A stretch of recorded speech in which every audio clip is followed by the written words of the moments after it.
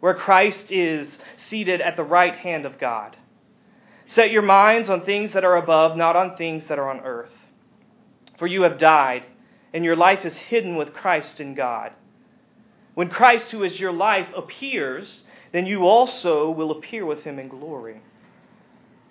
Put to death, therefore, what is earthly in you: sexual immorality, impurity, passion, evil desire, and covetousness, which is idolatry.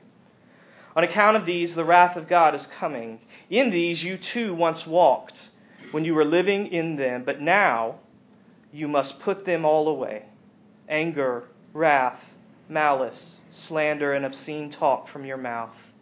Do not lie to one another, seeing that you have put off the old self with its practices, and have put on the new self, which is being renewed in knowledge after the image of its Creator. Here there is not Greek and Jew, circumcised and uncircumcised, barbarian, Scythian, slave, free, but Christ is all and in all. Put on, then, as God's chosen ones, holy and beloved, compassion, kindness, humility, meekness, and patience, bearing with one another, and if one has a complaint against another, forgiving each other. As the Lord has forgiven you, so you also must forgive. And above all these, put on love, which binds everything together in perfect harmony. And let the peace of Christ rule in your hearts, to which indeed you were called in one body, and be thankful. Let the word of Christ dwell in you richly, teaching and admonishing one another in all wisdom, singing psalms and hymns and spiritual songs with thankfulness in your hearts to God.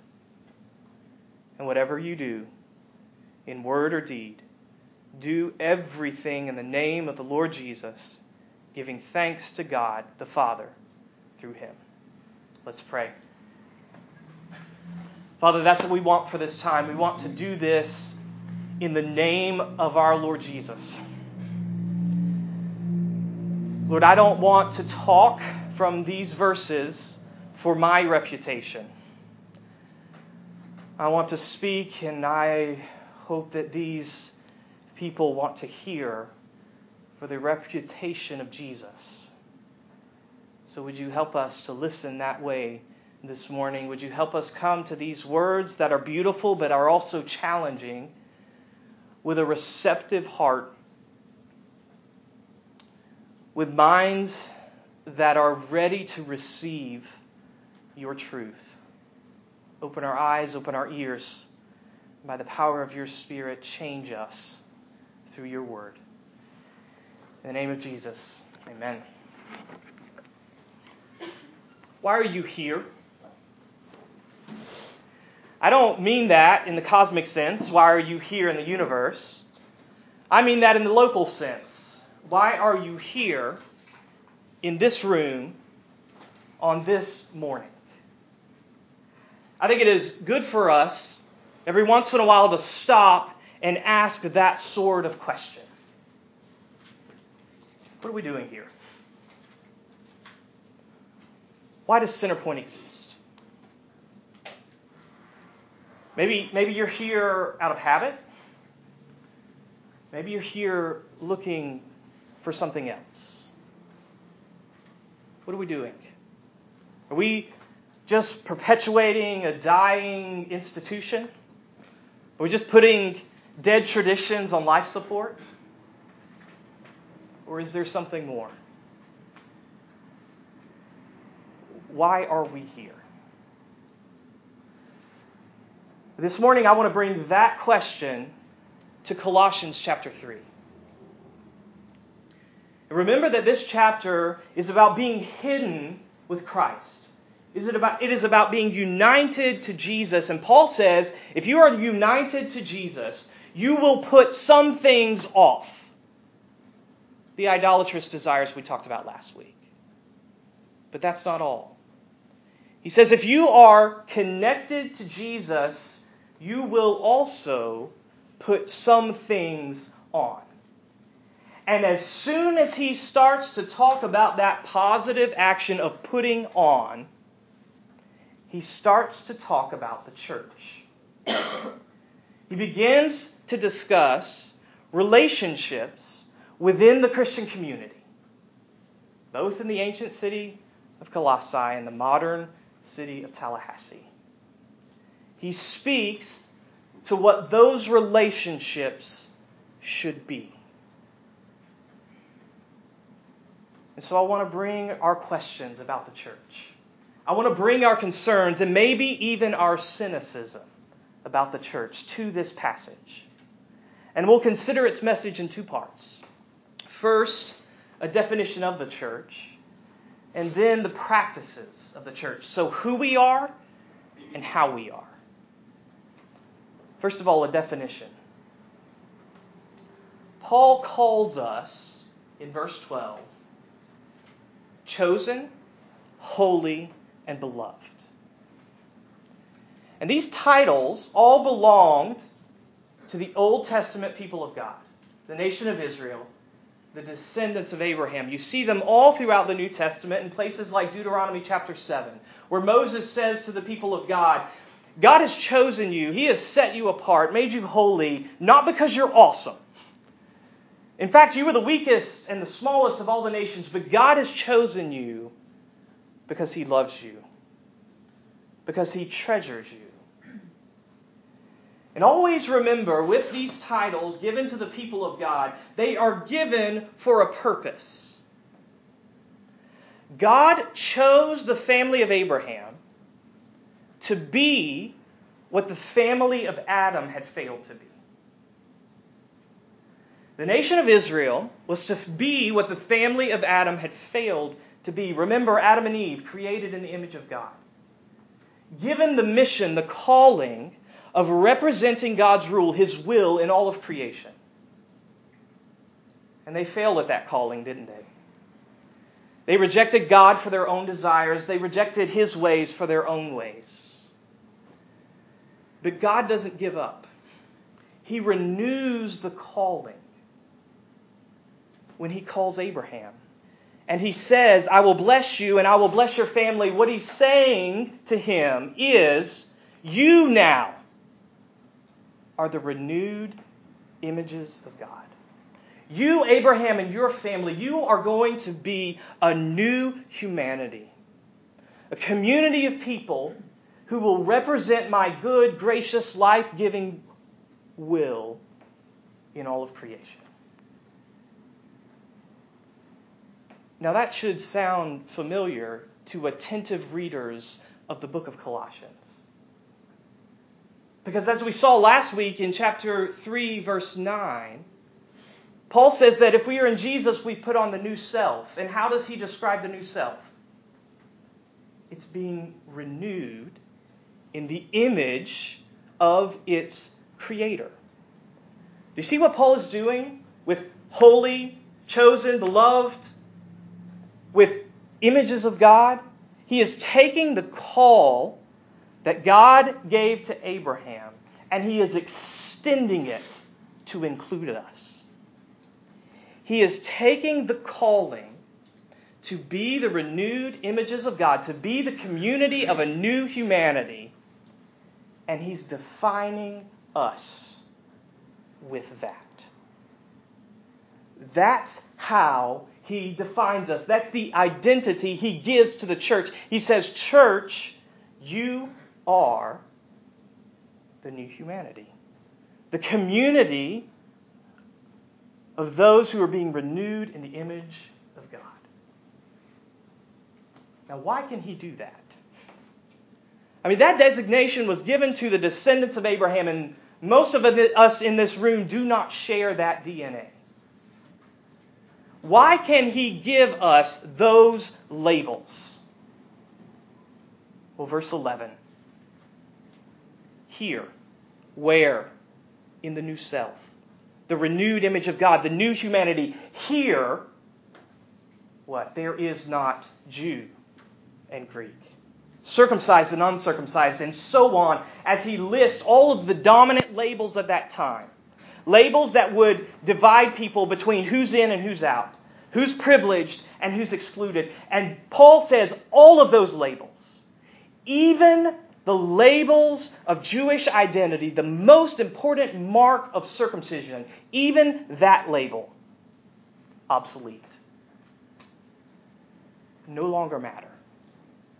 Why? Because there is a new mark, and it is the only mark that matters, and it is the mark of Christ, who is all and who is in all. Jesus, who reconciles all things, whatever their DNA, all things to God.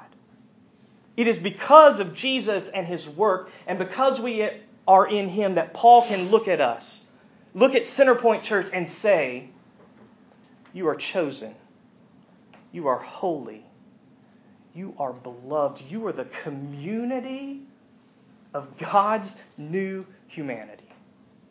That's who you are. That is your definition. And that identity is why we're here. It's why Centerpoint exists. It's why we gather for worship on Sunday mornings. It's why we do nursery. It's why we do community groups. It's why we renovate a modular building. Because God has called us holy, chosen, beloved. Now, there are a lot of implications that we could draw from that. But I want to focus on one. Notice that this is a y'all definition. Okay, the American South has gotten a lot of things wrong, but it has gotten right. The need for a clear second-person plural pronoun. All right? You and you is confusing, right? You and y'all, that makes sense. It distinguishes between singular and plural. And it helps to clarify the message that Paul gives us here in this passage. Because he is not saying you are the renewed image of God. He is saying y'all are the renewed image of God. He does not say you are the new humanity. He is saying y'all are the new humanity, chosen, holy, and beloved by God. In other words, the Christian identity cannot be lived alone. An individual Christian, distant from the life of the church, is an anomaly, according to the New Testament. It is illogical, according to the gospel logic of Paul and Jesus and the rest of Scripture. It is nonsense to say, I love Jesus, but I don't love the church. It makes no sense, according to what Paul says and what Scripture as a whole says. Because to be in Christ is to be in His body. It is to be made a part of His people, the community of those being renewed in the image of God.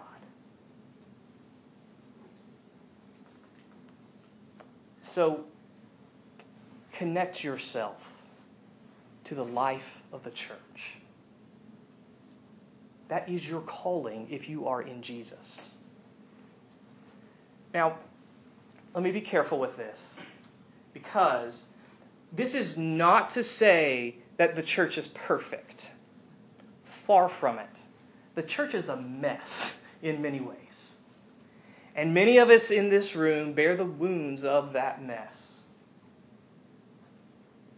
So I want to be careful with this, but I do want you to know that when Jesus looks at the mess of the church, He still says those people belong to me. He still, in His grace, says, those are my people. And we need to join Him in saying that. Those are my people, with all of their flaws, with all of their brokenness. Because I am in Jesus, I am with them.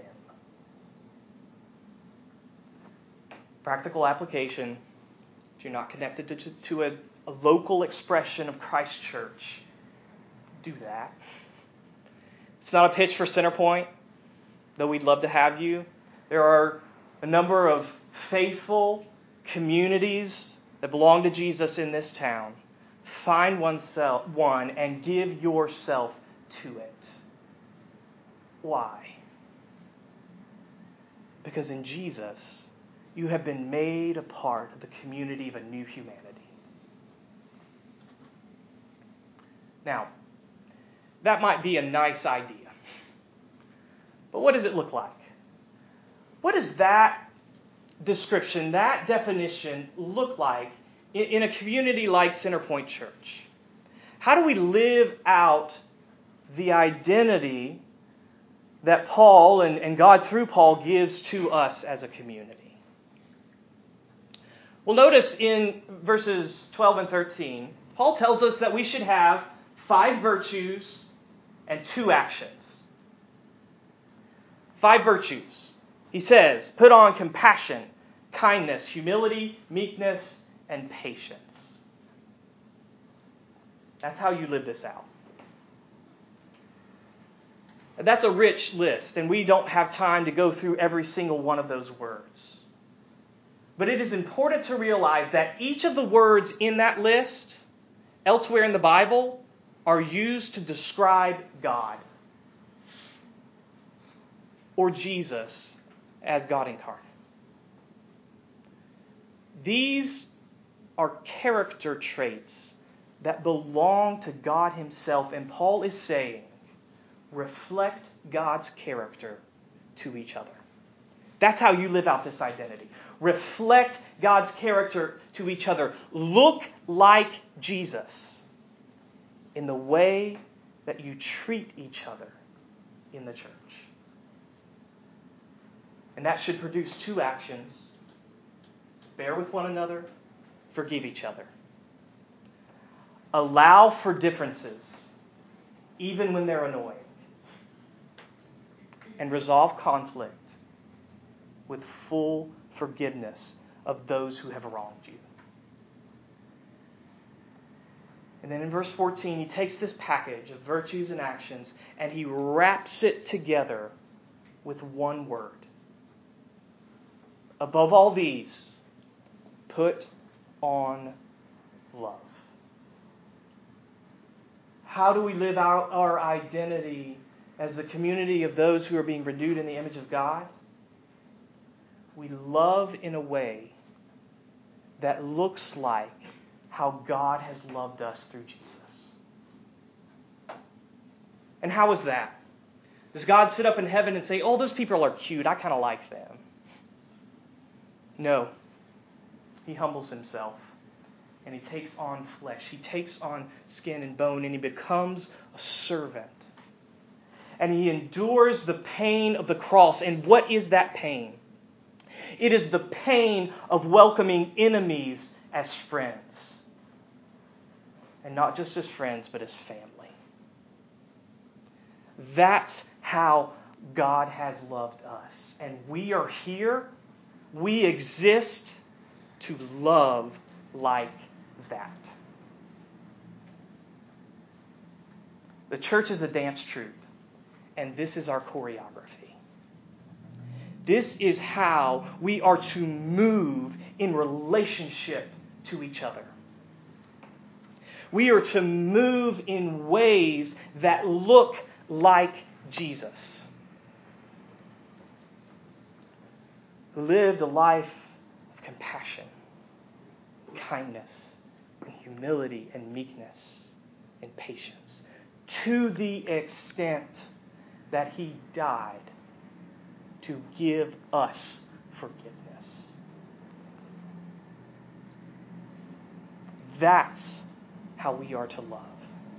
That's how we are to move as a community. How are we doing, Centerpoint?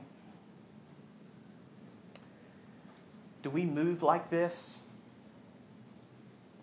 Do we reflect the love of Christ in the way that we treat each other? This is our work. This is our day-to-day, week-to-week work as a community. This is not just my work. This is not just the elders' work. It is your work. To love each other in a way that looks like Jesus. Now, that's heavy. That is an extraordinarily difficult task, is it not? And so it is good that we are not left without a resource. Paul gives us a resource for this task of loving in a way that looks like Jesus. And as always, that resource, he takes us to the resource, the infinite resource of the gospel. The message about Jesus. He says, do everything in the name of Christ. Verse 15, let the peace of Christ rule. Verse 16, let the word of Christ dwell. The peace of Christ is not a feeling. It is an accomplishment. It is what Jesus accomplished through his death and resurrection. It is the reconciliation that he has won for us. The word of Christ is the message about that accomplishment. It's a message about the peace of Christ. And so the peace of Christ rules where the word of Christ dwells. So Paul is saying, take the message about Jesus and put it front and center. Hear it often, church, and let it deeply change you.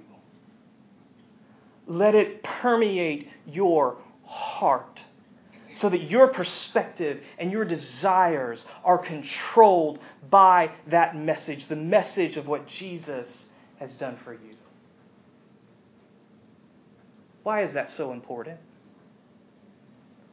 Because when we hear and are changed by the gospel, we learn gratitude. You catch? He talks about thankfulness 3 times in 3 verses. When we hear the gospel, we learn gratitude. And when we learn gratitude, we learn love.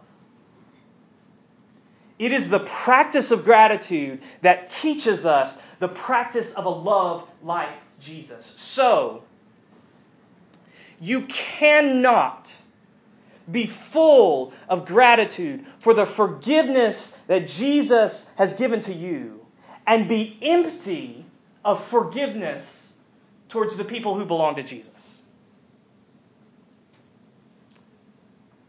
We will grow in love only as we grow in an appreciation of how we have been loved.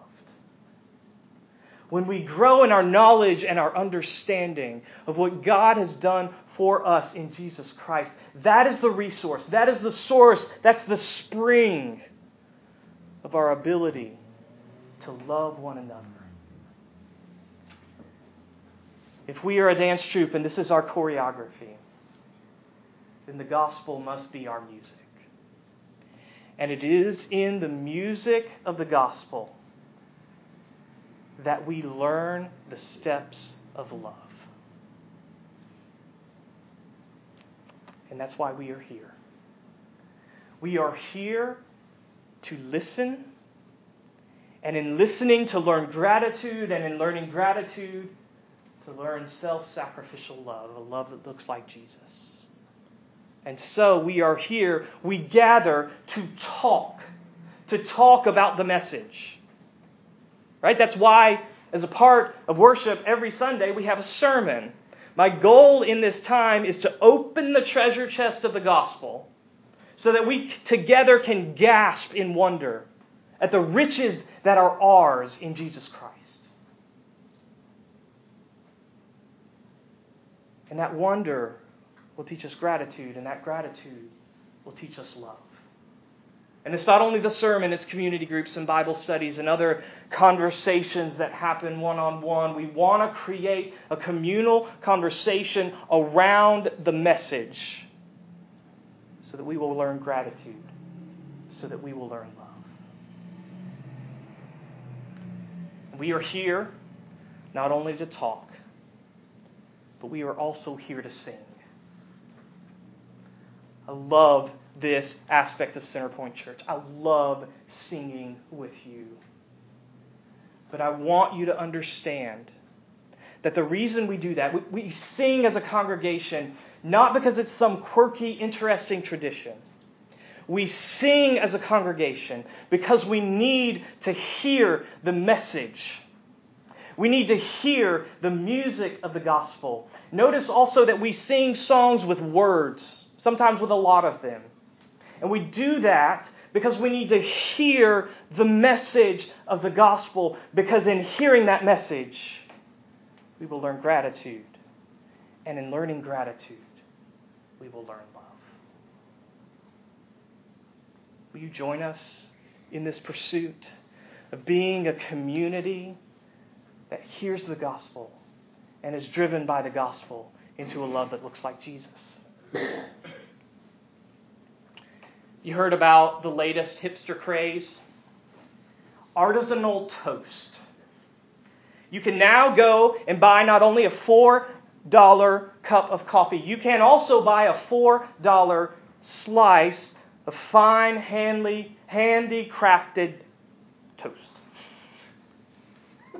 Seems ridiculous, doesn't it? Well, it seems a little less ridiculous when you know the origin and the story of this trend. It was started by a woman named Giulietta Corelli. And Ms. Corelli has lived a very, very difficult life, including major struggles with mental illness.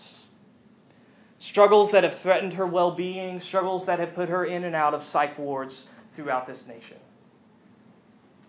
And finally, a few years ago, in an attempt to gain her stability and sanity, she decided to open a coffee shop. And she serves three things in her coffee shop. She serves coffee, she serves coconuts, which is another story, and she serves cinnamon toast. And that's where the trend began. And when asked why toast, she says, because it reminds me of home. And my goal in opening this business was to create a community that would help me stay sane. To create a community that on a day-to-day basis would recognize me and would remind me who I am. Sounds a lot like what the church should be. This is a community created by Jesus to be a family. To be a place where we recognize the identity that we have been given in Him. The identity of those who are being renewed in the image of God. And a place where we live out that identity in love as we remind each other who we are in Him. Let's pray.